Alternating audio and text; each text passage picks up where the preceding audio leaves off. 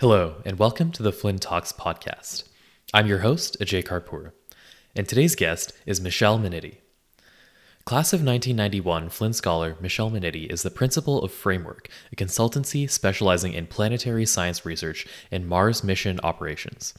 Michelle is a co-investigator for the Mars Curiosity rover, working with members of the engineering and operations teams utilizing the Mars Hand Lens Imager and the Mars Descent Imager projects. As co-investigator for the Mars 2020 rover, she contributes to planning for operations of the Wide-Angle Topographic Sensor for Operations and Engineering, or WATSON, investigation. Michelle is a graduate of the University of Arizona and earned a PhD in Geological Sciences from Brown University.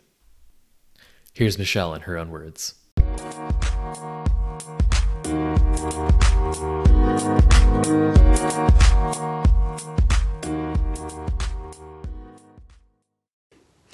Hi, I'm Michelle Minetti, a Flynn Scholar from the class of 1991. I went to McClintock High School in Tempe, and I went to the University of Arizona.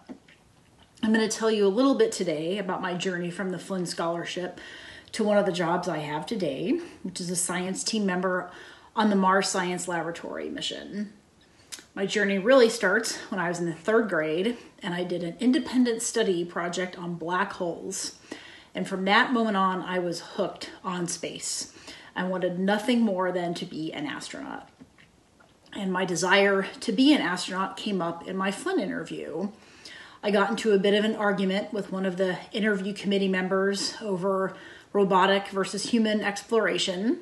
We went back and forth a few times, and my final exasperated reply was that we needed human exploration because otherwise I would be jealous of all the robots. And that elicited a laugh from the interview committee. And I thought I had doomed myself by getting into an argument with one of the interview committee members, but it ended up working out okay. I went to the University of Arizona where I studied material science and engineering. The Flynn first travel experience for me was going to Europe with Dr. Ray White and Dr. Donna Swaim on their legendary Ancient Art and Archaeoastronomy trip. It was quite a combo, both the professors and the topics. The financial freedom of the Flynn gave me the chance to get my pilot's license one summer, a key skill for a wannabe astronaut. My faculty mentors encouraged me to apply for a space grant fellowship, and that was my first introduction to research and all the highs and lows and struggles and successes that go with that endeavor. And Space Grant in turn led to a NASA internship, the benefits of which I still am reaping today. I had a little bit of free time in my schedule, my junior year in engineering, and so I ended up taking an elective in planetary science. I wanted to get a little bit of space into my education. And it was there that I discovered that I could do material science on planets. I had a class in material science in ceramics, not pottery making, but high temperature oxide materials that are made up of silicon dioxide, magnesium oxide, aluminum oxide, oxides like that. And these ceramic compounds had the most interesting names. I found them to be almost lyrical, like forsterite and cristobalite and phaolite. And it turns out these ceramic compounds were minerals that make up planets. So when I discovered that I could link material science and space, I started to look into geology for graduate school. My faculty mentors were a little puzzled, but nonetheless, they were very helpful and supportive. They put me in contact with some of their colleagues that were in geology. I managed to find geology graduate schools that would take someone with my non-traditional background. And I ended up going to Brown University in Rhode Island. But before I headed off to grad school, I used my final Flynn travel opportunity to go to geology field camp. My senior year at U of A, I took a few geology classes, so I had kind of basic terminology, basic processes, basic concepts under my belt. But geology field camp is really the capstone experience for a geology major. It's where they put all of their classwork together into going out into the field and mapping structures they've never seen before. So me going to field camp was a little bit like knowing basic arithmetic and then going into a calculus class. It was a struggle for sure. but it was very much a jump in the deep end to learn to swim, learn by doing experience that I that still again benefit from to this day. Geology graduate school wasn't quite so much of a struggle, but the biggest struggle ended up being when I learned early on in grad school that the astronaut corps was closed to me. This was the early days of the internet message boards, and there was a message board for people interested in becoming astronauts. So people like me, people who had been through the very arduous, intense interview process, and people who actually had made it through the process, newly minted astronauts, met together on this message board and shared tips and tricks, lessons learned, hints about the interview process. And one person in particular talked about how they overcame a report of early childhood asthma. They went to a pulmonologist, they took this particular test. When you pass it, then the flight surgeon at NASA gives you the check mark that you're okay. So I thought, well, I have asthma. It's not bad. I take a couple puffs on my inhaler before I go out for a run, nothing life-threatening, but I better go check this out. So I found myself a pulmonologist, took the test, and failed it immediately. It wasn't even close. So there I was in grad school, and the whole point of going to grad school was gone. So I thought, well, what do I want to do? Do I want to keep going? Do I want to switch careers? I ended up calling my faculty mentors back at U of A to talk to them about ideas. One of them had gone on to a career in consulting, so I talked to him about that life. But fortuitously, it was about July 1997, NASA landed the Mars Pathfinder mission on Mars. It was the first time NASA had landed on Mars in 20 years. And that little rover immediately started making discoveries that I was poised to look into with the kind of training I had thus far in grad school. I would learned how to do high temperature, high pressure experiments on rock compositions. And by changing the conditions of those experiments, try to recreate the conditions by which a planet would make a rock. So I was able to take those results from Mars Pathfinder, take them to the lab, and recreate the compositions that the rover was measuring. And it ended up being my first paper. And that also was the beginning of NASA's Mars exploration program. NASA sent missions to Mars every 2 years, some of them successful, some of them not so much.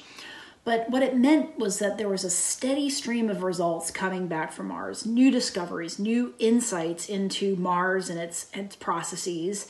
And I could go to the lab and design experiments and design research to try to address these new findings. And I found that really fun and really fulfilling. And it was definitely enough to keep me in grad school, definitely enough for me to want to pursue a career in it. Is a way I could participate in space exploration without actually being able to go myself. Research took me to a postdoc back in Arizona, this time at Arizona State. I ended up working at the Center for Meteorite Studies. And about that time, one of my friends from grad school reached out to ask me if I was interested in joining a team that was writing a proposal for a camera to go on the next Mars rover. This is the Mars Science Laboratory.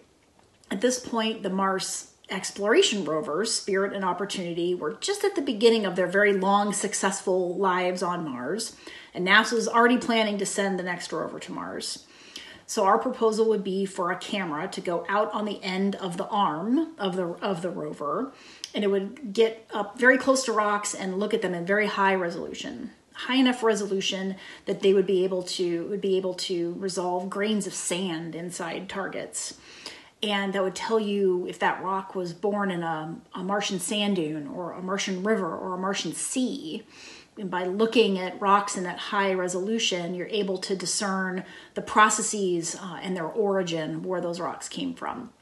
So the camera was called the Mars Hand Lens Imager, MAHLI, M-A-H-L-I. Everything in NASA is an acronym. So I was really excited but hesitant. I didn't know anything about cameras. I didn't know anything about missions. I didn't know anything about mission proposals or instrument proposals. So I worried about being able to contribute. But the appeal of being able to participate in that kind of experience was too much to pass up. So I said, yes, I was on board, all in. And if all I could do as I was learning the ropes was get them coffee, then that is what I would do. So I helped write text for the proposal. I helped make figures for the proposal. And in December of 2004, we found out we were selected for flight. We were not due to launch until about 5 years later. It takes a long time to build a rover and its instruments and the subsystems when the rover is the size of a car, 2,000 pounds. And it ended up being technically challenging enough that the launch had to be postponed by 2 years to give us more time to build everything. And that 2-year delay is because Mars and Earth are only aligned every 2 years or so to minimize the amount of time it takes to travel from Mars to Earth, and minimize means 6 to 9 months. We ended up launching in around Thanksgiving of 2011. And we were due to land in August of 2012 in Gale Crater. Gale Crater is a very large crater on Mars, and we hypothesized that it was the home of an ancient lake, which is why we wanted to send the Mars Science Laboratory there. At this point, the Mars Science Laboratory rover had been nicknamed Curiosity. So the landing process, or entry, descent, and landing, EDL, is a very complicated process. It's also affectionately known as the 7 minutes of terror. And that's because in 7 minutes, you go from a speed that you're traveling from Earth to Mars, about 13,000 miles an hour, down to 0 miles an hour on the surface of Mars. And you slow yourself down in a number of steps. First, you use a heat shield, and the friction of the atmosphere against the heat shield slows you down. Once you've slowed down enough, then you kick out a parachute, and you slow yourself down using that parachute as you slowly get closer to the surface. And once you're close enough, you use rockets to take you the rest of the way down. But instead of the rover having rockets, the engineers designed basically a jetpack for the rover, and the jetpack was called the Sky Crane. So our rover would ride down to the surface on this jetpack, and as it got really close to the surface, the Sky Crane would lower the rover down to the surface on tethers. And when the rover was gently touching the ground, the jetpack would cut itself off and fly safely away. We were the first mission that was going to use this landing technique on Mars. And every step of that process is monitored by the engineers back on Earth. There's nothing they can do about it. Everything is automated. You can't joystick it from that far away. So you had to wait to hear what was happening. But the kicker is that it takes time for signals to go from Mars to Earth. And at the time that we landed, the amount of time it took a signal to go from Mars to Earth was about 14 minutes. So even though we would get the signal that we had just entered the Martian atmosphere, the rover was already on the ground in one piece or multiple pieces, and we were just waiting to find out. So it was a very out-of-body experience, knowing that the universe knows the answer. The answer exists in the solar system, and you're just waiting to hear what it is. But we waited, we got all those signals back, and when we found out that we had successfully landed, the group of scientists, the rooms of scientists that I was in, just burst into cheers, tears, screaming. Everybody was so thrilled that we had safely made it to the surface. And I can go back and watch the YouTube video of that process, of the mission control engineers reading us off every step of that landing process. And while I watch that, my heart races the whole time. And when we land, get that successful signal, I burst into tears. And even though it's 8 years later and I know the answer, the emotion of that moment just never goes away. And of course, the excitement for the scientists really had just started. We successfully were on Mars. We got to operate the rover now. And to make the most of our time on Mars, while the rover slept on Mars, we worked. We built a plan. We figured out what the rover would do the next day. We would send that plan. The rover would wake up and execute that plan. And we were sleeping while that was happening. The rover would send us the data at the end of her day. We'd wake up and the process would start again. But to do that, there's a catch. You have to do something called living on Mars time. It's because the Mars day is 24 hours and 39 minutes long. And so let's say it's 8 a.m. in California, 8 a.m. Pacific time, and it's 8 a.m. local time for your rover in Gale Crater. Well, you go through a day, a Mars day, and it's 8 a.m. again for your rover in Gale, but it's 8:39 a.m. for you in California. So if you want to stay in sync with the rover, you have to move your day forward 39 minutes every day. So after about 2 weeks of this, it's 8 a.m. for the rover, but it's 8 p.m. for you.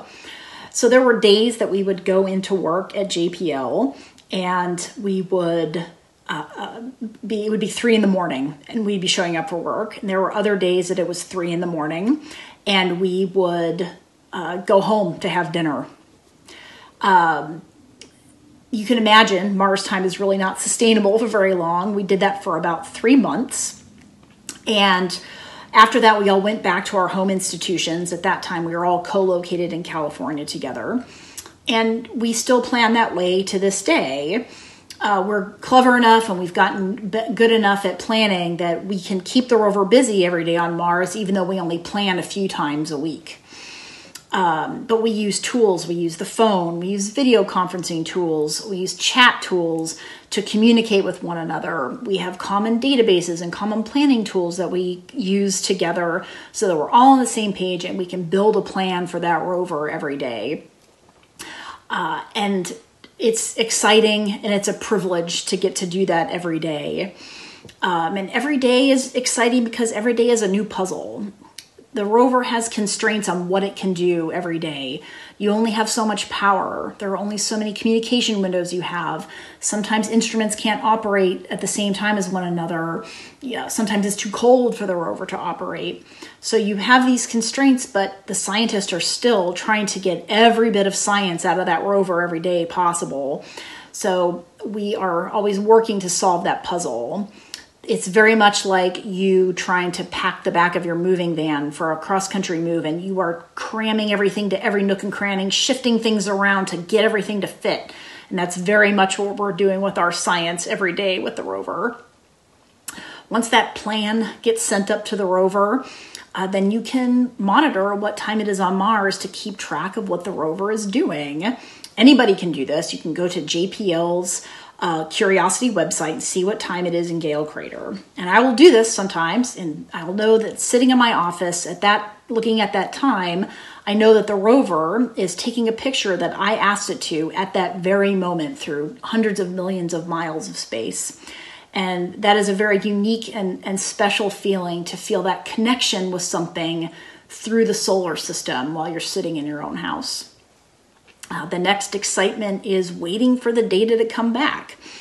There are only so many communication windows that the rover has. The rover sends data to orbiters around Mars, then those orbiters talk back to Earth, and you end up with just discrete windows during the day in which you can communicate. So you know your image has been acquired, but then you have to wait for it to come back. And that wait is very much like a child waiting for birthday presents or holiday presents. There's an almost greedy anticipation waiting for the new data to come back. And when those new data come back, it's always a thrill. You get to be one of the first people in the world to see this new place on Mars. What does this new target look like? What does this new vista look like? What does our new selfie look like, as our rover likes to take? It's always a thrill and it's always wonderful. And the fact that we're doing this 7.5 years after landing is of course a testament to the engineers that built Curiosity, but it's also the result of scientists and engineers and their dedication to the mission. Curiosity is a robotic mission, not a human exploration mission, but every act she takes on Mars is the result of people showing up day after day to find something new and to push exploration forward. And our team is connected by that dedication to the rover and to the mission, but also to one another. And that's something we can feel, even though we are spread across the globe, we can still feel that through our planning process every day. And that connection is something I could not have anticipated when I argued so strongly for human exploration back in my Flynn interview. And I couldn't have even envisioned that this job existed back in those days. But in many ways, it really feels like the job that I was meant to have. So when I was a kid, I had a poster on my wall, had an astronaut, of course, and it said, "Shoot for the moon. Even if you miss, you'll land among the stars." Well, in my case, I landed on Mars. So thank you for listening, and thanks to the Flynn for helping make it possible.